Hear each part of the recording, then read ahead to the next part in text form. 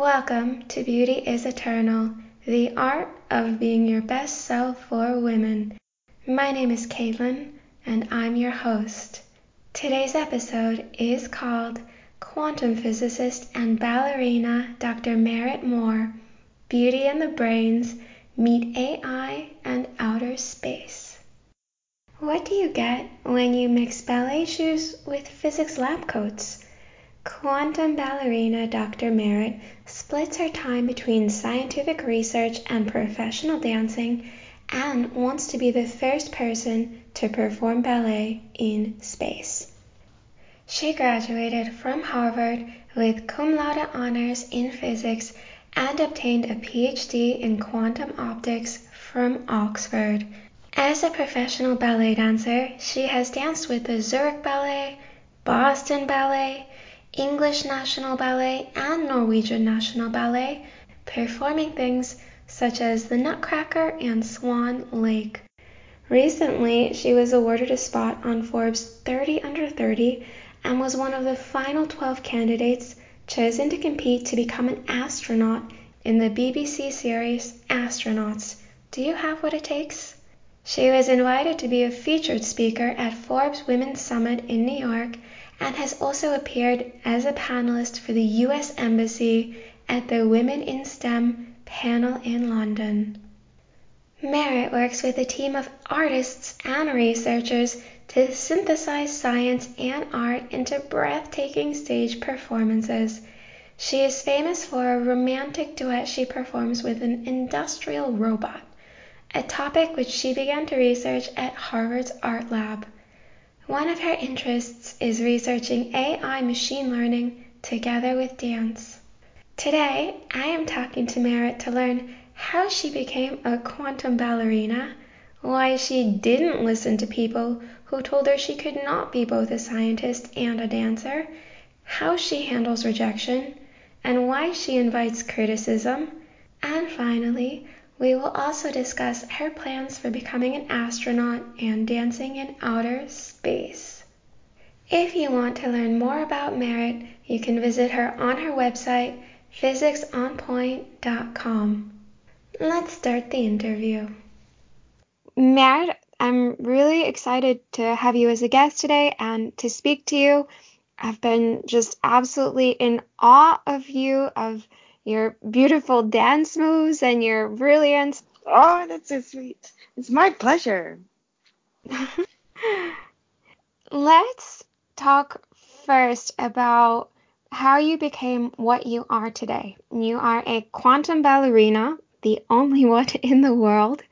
Maybe you can talk about how you became involved with physics and how you became involved with ballet. If I was a little girl, went back in time and then saw where I am now, I think I would have been very perplexed. Because when I was younger, I was such a tomboy. I did not like pink, and anything ballet related would not have fit my vibe back then. But each time I get a question, it just makes me reflect a bit differently. So I see things differently. And I think, yeah, interesting. Would I have guessed that I would have come to this through this journey back then? Because there was no game plan when I was younger. My parents didn't allow me to do extracurricular activities when I was younger in a way. I wanted to be part of a soccer team, and my mom was always kind of so she's oh, let's just wait. And so my mom and dad, they filled the house with puzzles and arts and crafts. We had no TV in the house. So my life growing up was very much, I was always making puzzles and using my hands and experimenting with different paints to create something, or making potions, or making total chaos in the house.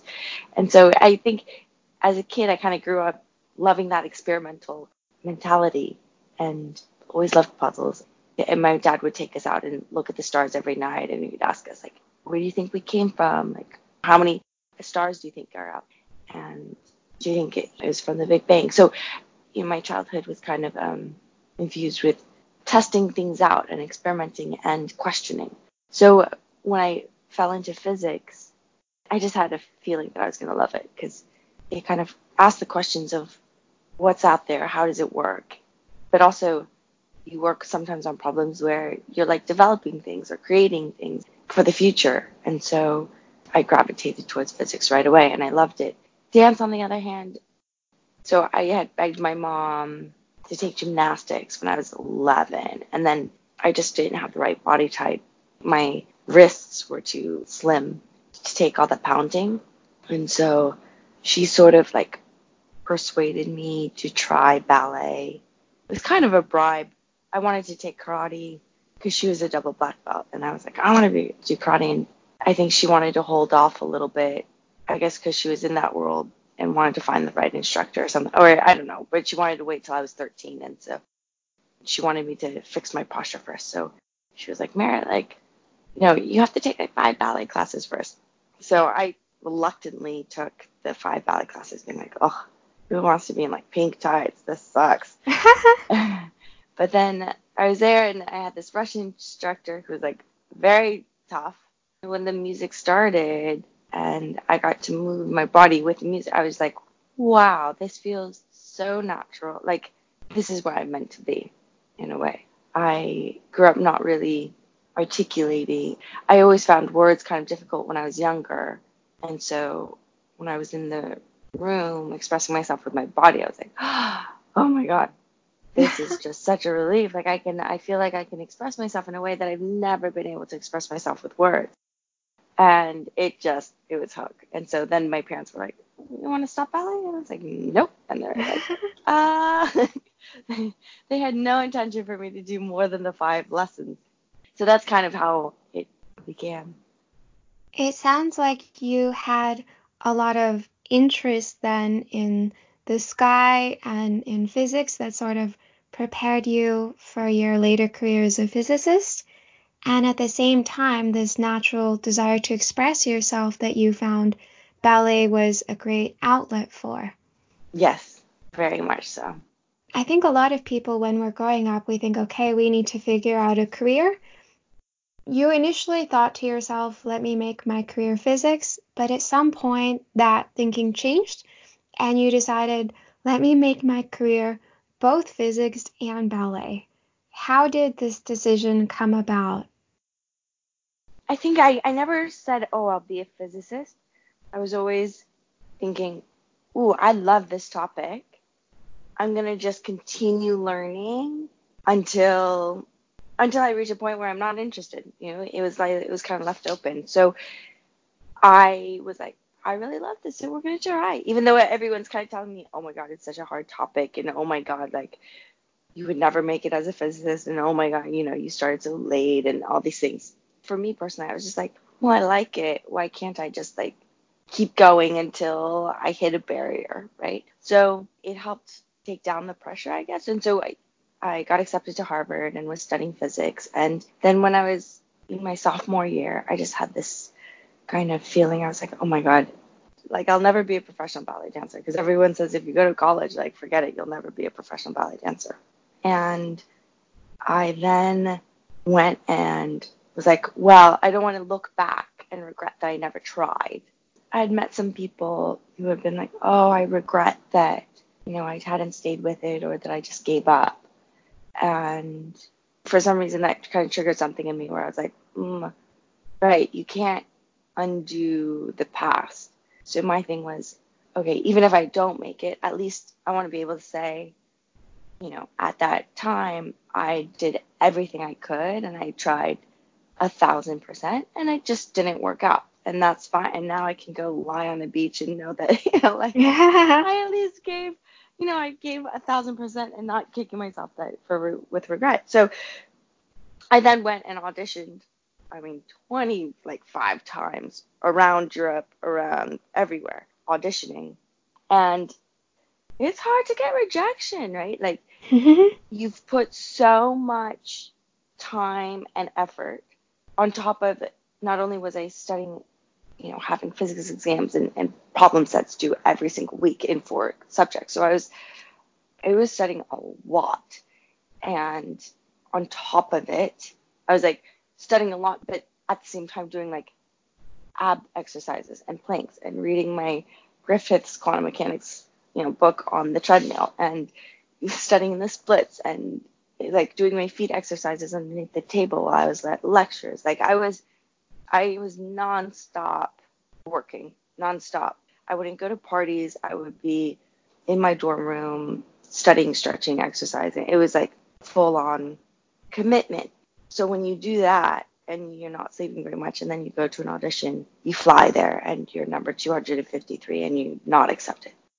And then you go to the next country to audition and you're not accepted. And you go to the next country to go and you're not accepted. And still probably trying to keep up with exams and problem sets. And then you go to the next, missing holidays. On Thanksgiving, I was auditioning. During Christmas, I was auditioning. During every holiday that people were taking off, I was putting myself in these situations where I was feeling incredibly vulnerable and auditioning. But in the beginning, it's rough, right? You get a no, and it's just like, oh my God. The hardest part of the whole process is putting that much work into something and being like, is this going to work out? Like, what if this doesn't work out? But in my head, I then just had to resolve. I was like, look, even if I don't make it, one, I will be able to say, like, I gave my all.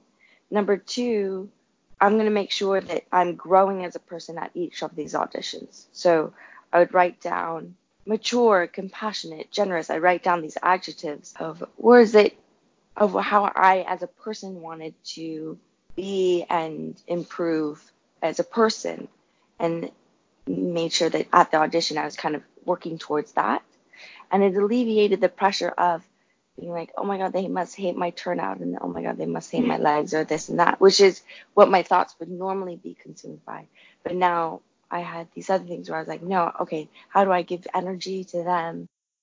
How do I give 1,000% so that for anything that I do and I love, I give full commitment.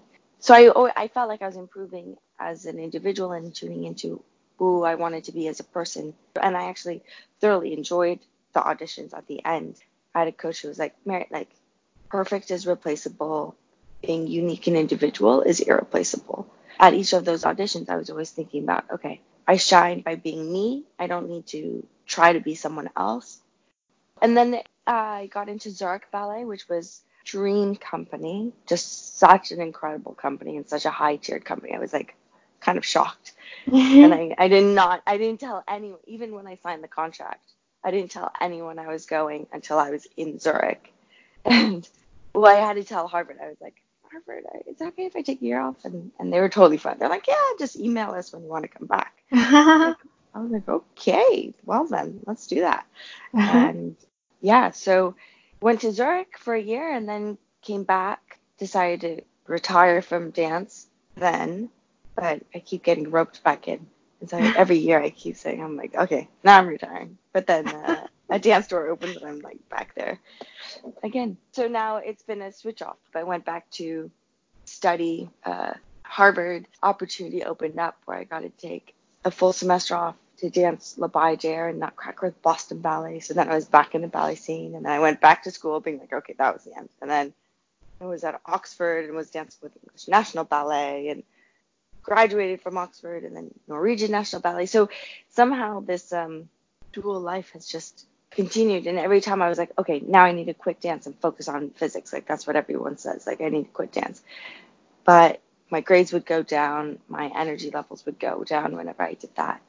And at this point, after a decade of bouncing back and forth, I've just been like, okay, you know what? I just accept it. Like I'm a physicist and ballerina, and it's less of a swap and just more like of a lifestyle, and I accept that. That was a brilliant strategy that you used when you were auditioning, because instead of having all your self-esteem based on what this person or what this group of people that you didn't know said, oh, you're good enough or you're not good enough, you made the cut or you didn't, your self-esteem was based on your own feeling within yourself and your own growth. And therefore, you had more stability. Because I think if you go and somebody tells you no, no, no, and you feel rejected, and all your self-esteem is based on that, it's really hard not to feel down. And it's really hard to keep getting back up. I had a very wise mom who I just am very grateful for. She unfortunately has passed away, but during that time, she would always tell me, she's like, Merritt, And throughout my life, actually, she would always be like, Merritt, I'm most proud of you when you fail and you get back up. Your successes are wonderful, and when you get a good grade or when you get accepted somewhere, like, that's great. But she's like, Merritt, always know I'm most proud when you put yourself out there, when you fail and you get back up. And that was a huge thing for me, because then also every time I got rejected, it was kind of like, oh, goody, I gotta, get back up and like be proud of myself. That is such a great attitude, and it's so important because life is sometimes going to knock you down, and it's not Yeah. if and when it knocks you down, it will. It's how you Yeah. handle that. That is very true. That is true. For 10 years now, you've been doing a combination of dance and physics, and you mentioned that when you stopped doing dance, even your grades were suffering, that they're sort of complementary. How do you think that physics makes you a better dancer and dance makes you a better physicist? There are two parts to that. So one is, I'm a big believer that having two passions is incredibly healthy. And this whole idea that like arts and science are separate and that you need to just focus on one thing. I have very much valued and appreciated having these two passions, because one, it's no matter what passion you have and no matter what you're pursuing, you will always hit a plateau, and then you'll hit improvement, and then you'll hit plateau. And sometimes these plateaus last for a long time. And having seen a lot of dancers who only dance, it's very different. When you hit a plateau for a week, it's fine. When you hit it for a couple months, like, it gets into your psychology and it just changes your whole, and you feel like you're not getting better, and then you go down this like downward spiral of not wanting to be in the studio and like kind of being resenting being there so long, and then getting injured. So it was just interesting that for me, when I hit a plateau in, say, dance, I could be improving in physics, and then I'd hit a plateau in physics, and I'd be improving in dance. So, but always like there was something that was improving, that was keeping my energy level up and excited, and felt like I was improving. I thoroughly get a kick out of it improving. So having two things kind of increased the probability of one of those things improving. So that was one thing of why it was quite helpful, like if I'm going to a dance audition and I realized to myself that I always performed worse when I felt the pressure, like when I felt a lot of pressure. And so when I went to a dance audition, I'd make sure that I'd be focusing on the physics problems and something else that didn't have anything to do with dance. And before an exam or something, like I'd also make sure that I was exercising and doing something else, so that I wasn't like, oh my God, this one exam is my whole entire life. The other thing is, directly in dance, all the lessons I learned in physics have been so useful. So, for instance, we learn like Newton's third law, like that every action causes opposite and equal reaction. So, in ballet, we're taught to like remboursement our leg, which is kick our leg really high in the air, and you're taught to kick it up and then bring it down. And so, often, it's a difficult move to have that flexibility and the strength, and it's like up and down and up and down. But in my head, I'm thinking, oh, actually, I'm going to push against the earth, because the earth is then going to create an opposite and equal reaction and like help me push my leg back up. Instead of just trying to lift up, I'll push down into the ground to then lift up, and it becomes much easier. And then I think about how the swing of my leg is acting like a pendulum. So at the top of a swing and a pendulum, you have like zero velocity, and then it comes back down. There's a restoring force that brings it back to equilibrium position. So I think of the laws of physics and of the world helping me, aiding me achieve where I need to be and what I need to do without overexerting my muscles. Because also I don't have that much time, right? Like, yeah, sure, some dancers can spend 8 hours in the studio, but I've got problems since I've got exams. So I need to be as efficient as possible. So I would then also think, when I'm turning on point, like it's so difficult to be balancing just on your toes, let alone spinning around. So it's constantly thinking of like, right, where's my center of mass? How is this torque working? Where is my, moment of inertia? I need to kind of slow down. So I'm going to think about my shoulders expanding and open up my arms a little bit. I'm going to have my passe really high. I'm going to focus on the weight of my one leg up is causing more weight to shift to that side, which means I really need to be on my standing leg on the opposite side to counter that force. Even when I jump, I mean, I've done so many projectile motion equations and, like problems. In my head, I just naturally know, okay, right, like if I take off at this angle with this velocity, I can visualize in my head where my center of mass and where I'll land. Like if I want to get a certain height, I need to think about, oh, okay, at what angle am I taking off with my leg? All of those things, it just is kind of intuitive. Like I can see it in my head. So I do a lot of visualization, like even in class, like some people will notice, like I close my eyes really quickly when I'm turned to the back so the teacher doesn't get offended. And I just kind of visualize what I want to achieve. Like if I want to achieve 5 turns on point or something, or a really huge jump, I can kind of close my eyes and visualize what that quote unquote simulation would look like if I, had a piece of paper and equations to write it all down. And that's been incredibly useful. And that's, I think, why I've been able to take off a full year of ballet and come back and work in a company.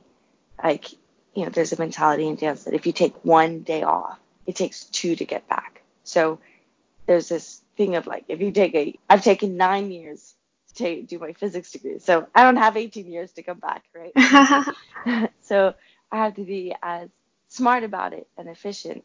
And so that's how physics has really helped me stay at the top level in terms of dance. And then dance, interestingly, like helped me with the experiment because I was in quantum optics and I was building what we call a single photon source. And there's a funny competition called Dance Your PhD. In my single photon source, what happens is you create 2 entangled photons. And so I was like, ooh, we're going to call this entangled. We're going to do a tango on point. And my partner and I will represent the 2 photons that have been produced. And while I was thinking about choreographing the piece, I was like, okay, so we'll pretend that the lab is the crystal, and then we'll have footage of the pianist, and he'll be the quote unquote, like the pump laser, the laser that goes into the crystal. And then I was thinking about like where the reaction occurs in the crystal. And it just made me think, I was like, yeah, is this happening like, yeah, where are these photons created during this whole process in the crystal? Is it like at the beginning of the crystal, in the middle of the crystal, at the end of the crystal? Because also like the index of refraction is different in the crystal versus air. So like if there was produced at the beginning of the crystal, then they have to go through like the length of the crystal and then get emitted. But that would change the bandwidth. Like then it matters about the bandwidth, and then it matters like what the pump bandwidth is, and have I checked what the pump bandwidth is? Like, have I checked the chirp of the, like all of these technical things like came up to my head, like all these questions. I was like, oh, I hadn't really thought about these things when, in fact, like I'd written down this equation that represents, what happens when you have a laser hit a crystal to create 2 photons. I'd written it down like probably nearly 1,000 times by the time it was the 4th year of my PhD. Like every single day, like I would be writing it down multiple times and having to do simulations. But it never, by looking at the equation, it never forced me to ask all the questions about what was happening in the actual process. Like, and when I had to think about the choreography, it just made me tune in and it made me visualize what it was like to go through that process. And so that just helped in a part of my experiment that I had not checked yet. And then helped me finish my PhD. It sounds like your ballet perspective, when you turn it on your physics career, helps you see it differently. Mm-hmm. And your physics perspective, when you start calculating your dance moves, it also helps you to see it in a different light and find new solutions. Yeah, it's very true. That's so cool. Are there any other ballerinas that you know of that actually mathematically calculate their moves? I think there is a book like The Physics of Dance or Physics of Ballet, and they're based in Yale. I have not had the pleasure of meeting them. But I also should say, like, I haven't put in like being like my weight is this and the Action on the floor is Okay. this. Yeah, it's more of, when you do those problems so many times, you can approximate and get an idea of how it works. Yeah, but you're not there with a book of all your dance moves calculated. No, not Weight during times class. gravity and okay. Yeah, not during class, I would say. You have performed ballet all over the world. What do you like the most about performing? What do you find the most challenging about it? What's that experience like for you to have thousands of people watching Mm. you? There are definitely times where it's totally nerve-wracking. Oh my goodness, and you go and I just think, oh my God, I'm just gonna mess this up. So in college, I was performing a lot, and it was amazing. In college, it was just it's your friends in the audience, and it's just a purely. I just find it a very giving experience. Like whenever I go on stage, I think, oh, I want the audience to feel something. I want to give them energy. I want to be like. It's kind of like I'm gonna give them everything I've got, and you kind of go into this state, and often I can't even remember what happened on stage. Like you go into this zone. You go totally. It's just the most wonderful experience. Like because when we're training and rehearsing in the studio, it's like constantly thinking about corrections and constantly fixing things. And but when you're on stage, it's like this is it. Like you kind of need to turn off your brain and just give. And it's just an amazing experience. I would say the first time when I was like, when I was hired, like at Zurich Ballet, and I was like, oh my God, I'm being paid to put on a good show. That's when I felt a lot of pressure of, oh, I hope I don't botch this up. But one gets used to it, and yeah, I still get that adrenaline and desire to give everything I've got. It's something very special because you feel the energy from the audience, and then you try to give that back, and it's like a constant like a rebound of energy. Like Hmm. they give you energy, and I give it back, and then they give you more, and you can feel that from the stage, even though you can't see the audience per se because of the lights. Hmm. I saw a video of you dancing, I think it was to Sugar Plum Fairy in the Mm. Nutcracker, Mm-hmm. which is actually my favorite ballet. And Oh, you were just so amazing. I couldn't even believe it when God. it was just, you were just practicing, but it was really beautiful. Oh, thank you very much. So you dance classical ballets. You've Yeah. danced many classical ballets in various different theaters around the world. Mm-hmm. How did you get the idea to start involving AI and in particular a robot in some of your performances? Good question. So last year, I was invited to have a short residency at Harvard has this new art lab, and the idea is it allows space and time for artists to research without the pressure of producing something, like without the pressure of performing a performance at the end, which was such an incredible experience because then it allowed me to kind of act as a researcher and explore topics that would be too risky to pursue if I knew I had to create a performance. And during that time, it just gave freedom. So I was like kind of having meetings with people and didn't have a clear idea of where I was going, but it sort of evolved that I was really intrigued by the potential of AI expanding, helping humans be more creative and tap into our full potential. So, like, as an artist, I'm always intrigued by creativity. And so I'm constantly kind of surrounding myself with mentors and reading up on incredible artists and seeing where they found their inspiration and what their ideas were. Having watched this AlphaGo documentary about a robot versus a human playing Go, this very intricate game, it was amazing to see how AI kind of would show a move that humans had never even thought of because we're taught from the generation above us, and we kind of go down this one line of kind of reiterating what's been done before and slowly testing, pushing the boundaries outwards, whereas AI was able to come from a totally different perspective and be like, have you tried this? And everyone's like, oh my God. And then you see some things where like, yeah, it's just like it opens our minds to something that we wouldn't have thought about before. And I was just intrigued, like in terms of choreography and for ballet, like a lot of these dances have been done for a really long time. and it's beautiful, and we need that tradition. But also, what does the future of dance look like? How can we push the boundaries of choreography? Like, we repeat steps, and I would say, like, we reiterate what's been done before, and we push the boundaries and experiment. But I think by very small increments, and AI would give the possibility of really showing us maybe something totally different that is more expressive. And I was exploring that idea. And then I was back with Norwegian National Ballet, and literally, like, I don't know, I was out with some friends, and another friend had come joined the group, and she said she worked with robots. And I was like, oh, amazing. So I started working with this robot, and also, like, during my time off at Norwegian National Ballet, and like in the evenings and weekends, and then that project grew. I had a collaborator fly in from London to work on it in Oslo, and then Harvard invited us back now in January for a 3-week residency.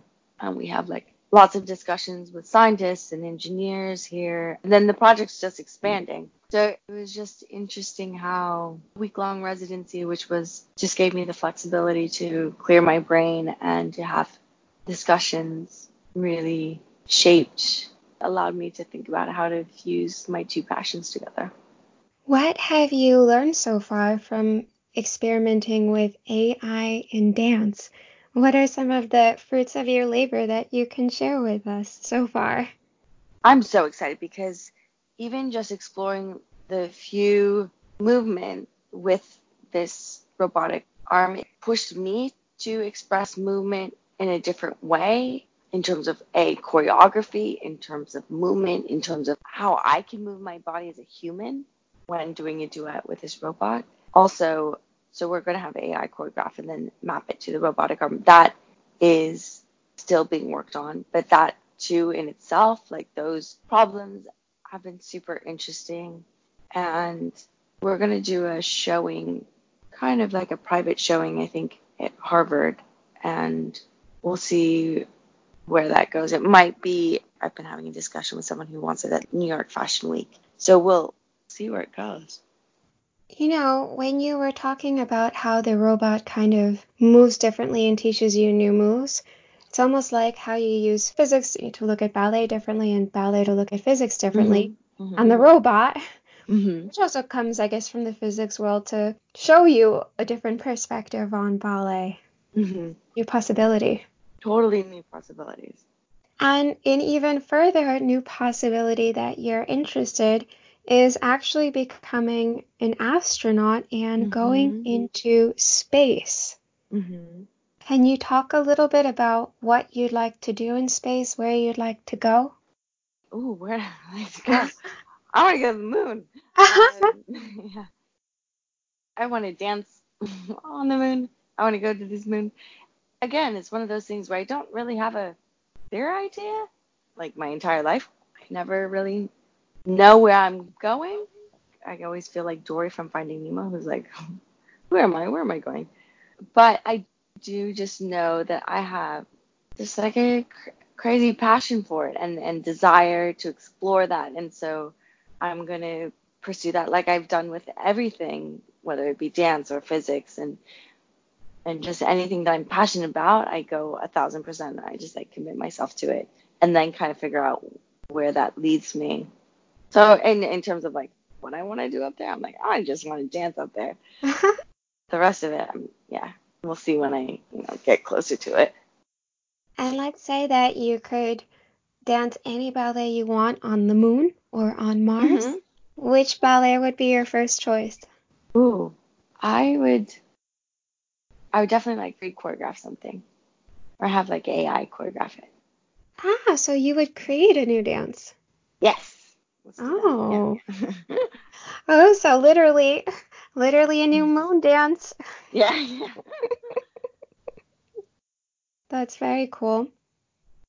I want to ask you some questions now that Mm-hmm. relate to your motivation a little bit, especially to maybe talk to people who are really inspired by your story and would love to learn how Mm-hmm. you have kept such a good attitude and how you've figured stuff out.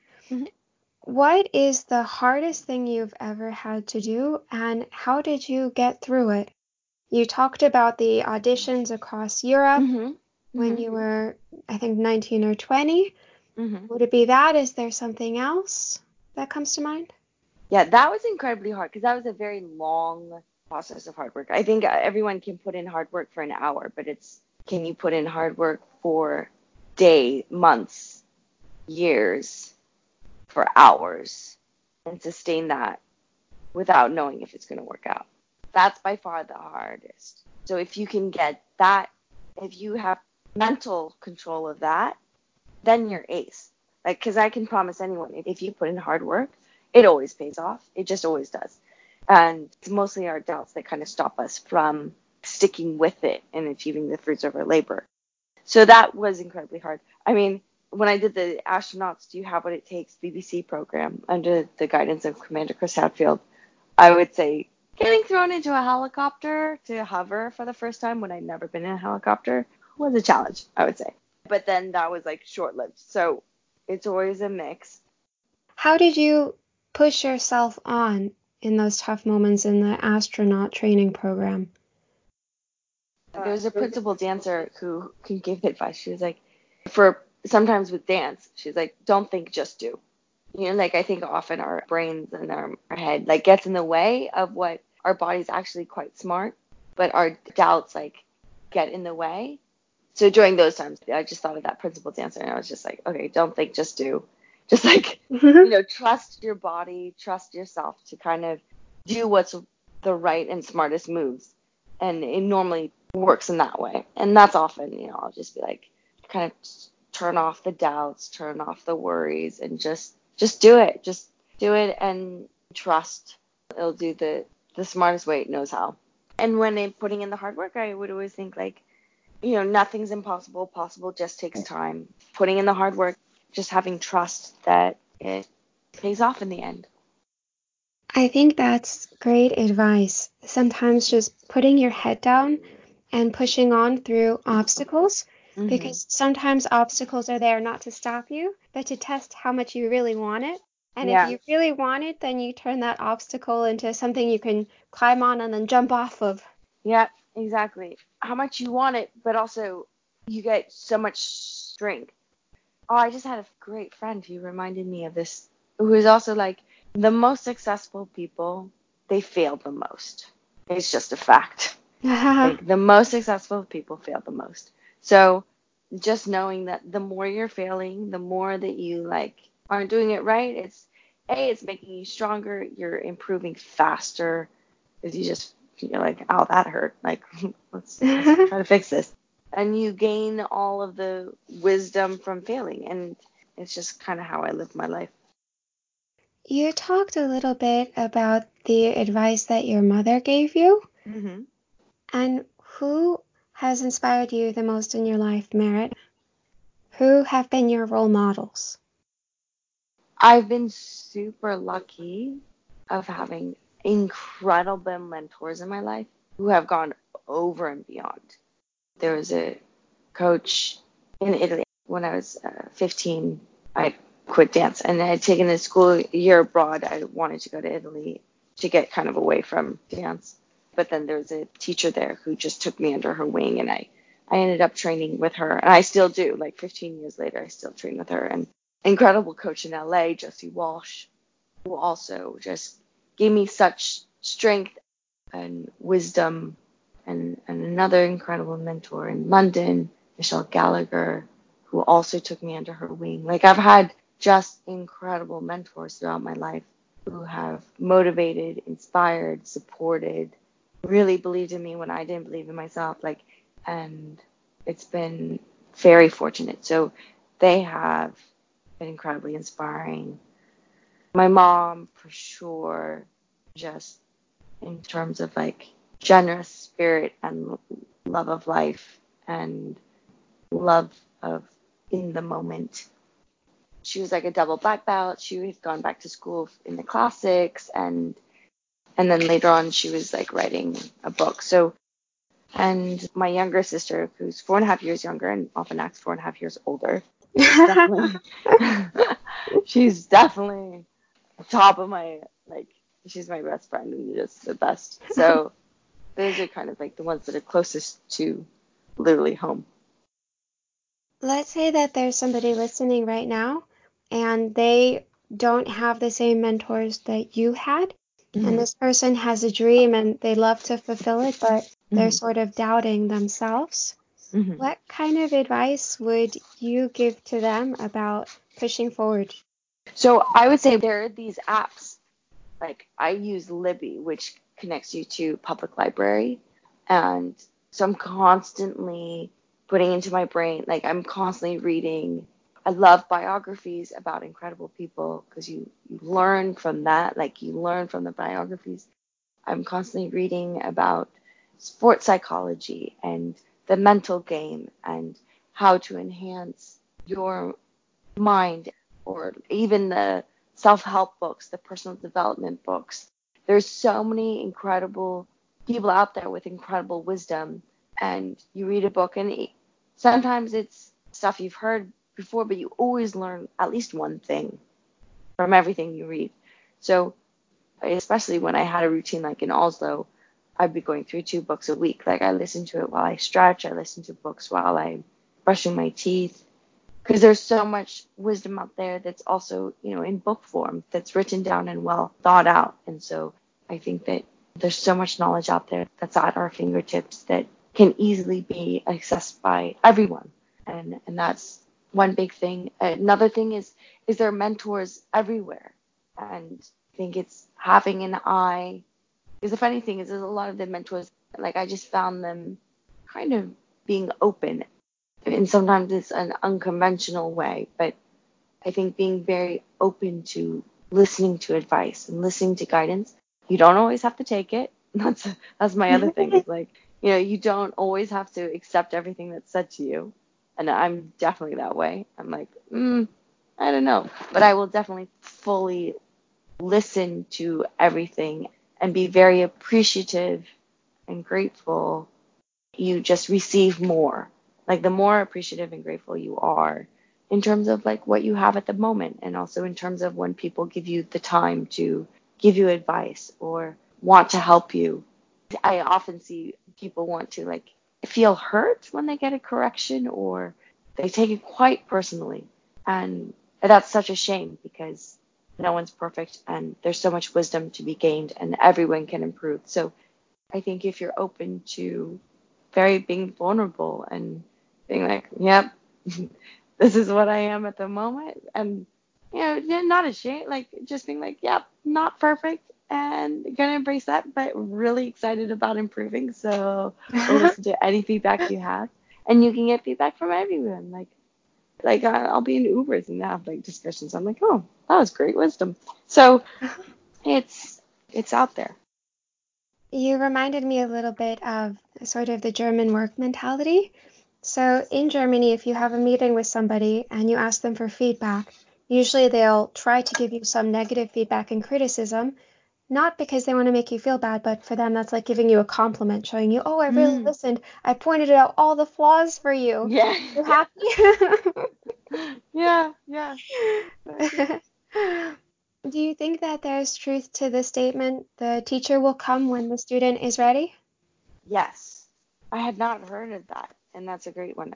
I've often had teachers come, and I was not ready, and then a decade later, I'm like, oh, you know what? I'm gonna go back to that teacher. Like that was really useful.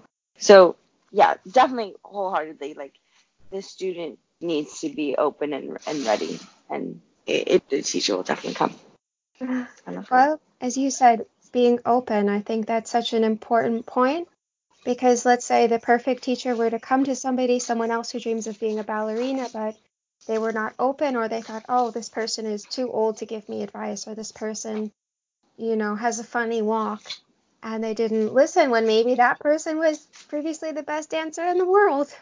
Yeah, and the advice comes in various ways. In various ways. Yeah. Do you have any guiding morality that you follow or live by? Yeah, so I remember it was like during my PhD, and I was just feeling down about, you would reach these rough parts where it's like, oh my God, like I'm putting in all this, or like, is it going to pay off? Oh, I was just not super excited about being female in my late 20s. Like, it was just, I don't know, I was like, oh, there's this energy that's like very depressing about, I don't know. I was just like not really excited, I would say. And I just kind of was like, you know what? I made up a motto for myself that was like, I am free and I give hope.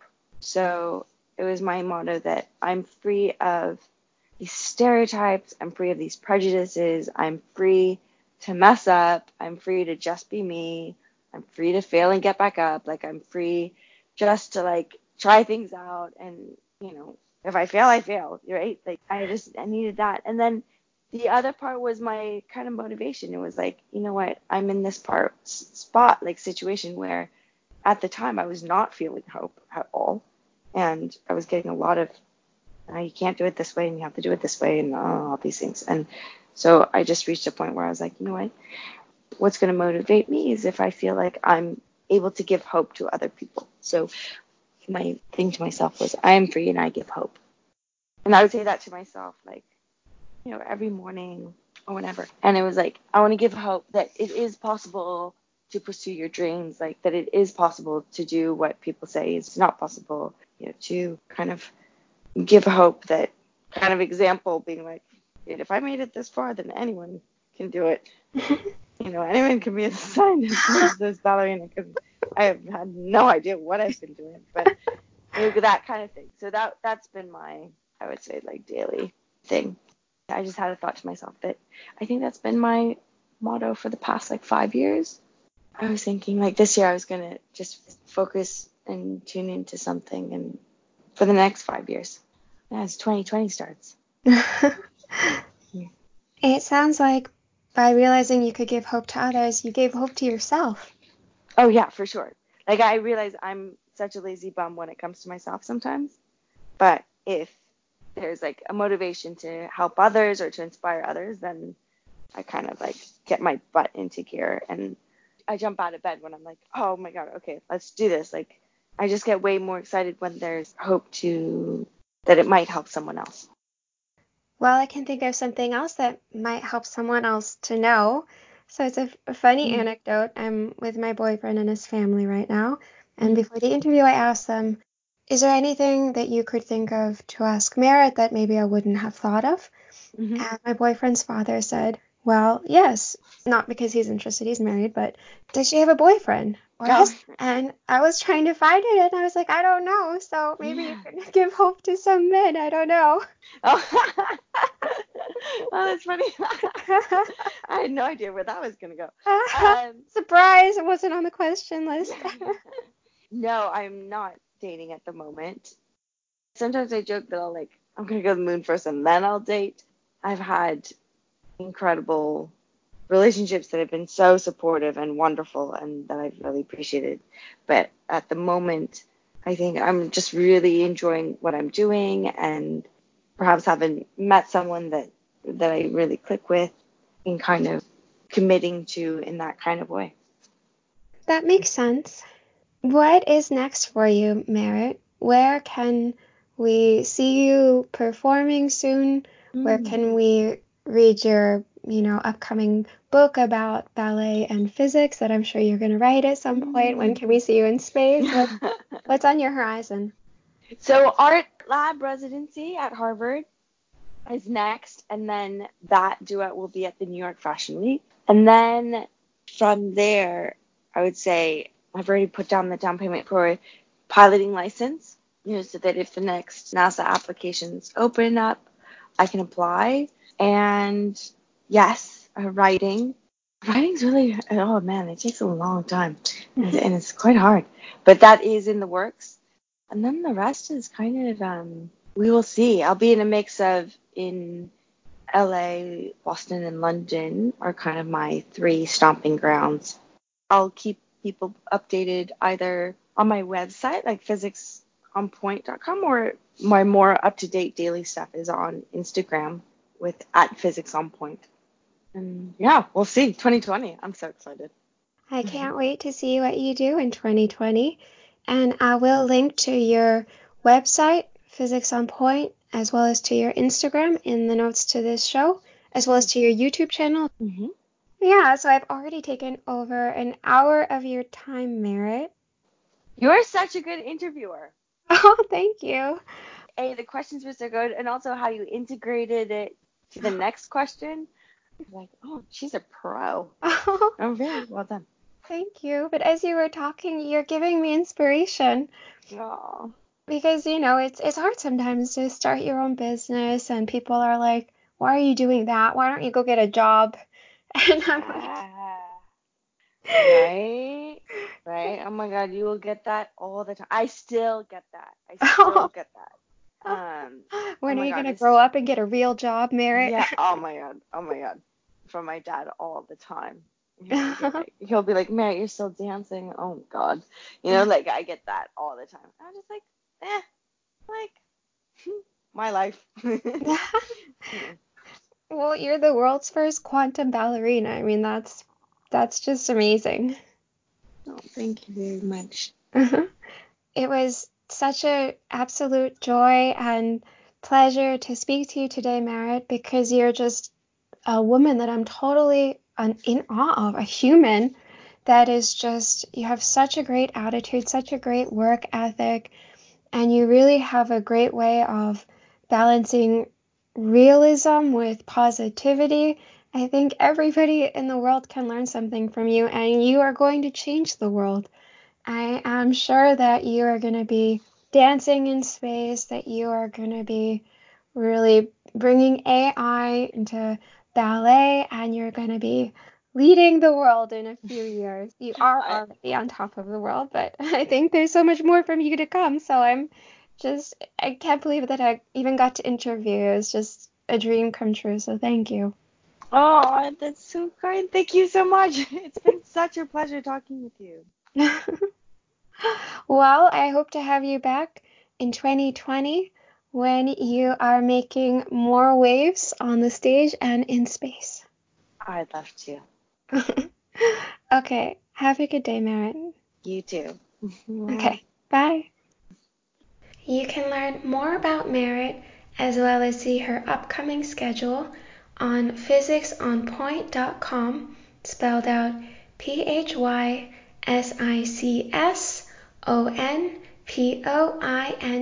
PHYSICSONPOINTE.com. You can also follow her on Instagram under Physics on Point, spelled out PHYSICSONPOINTE, and linking to both places at beautyiseternal.com in the show notes to episode 19.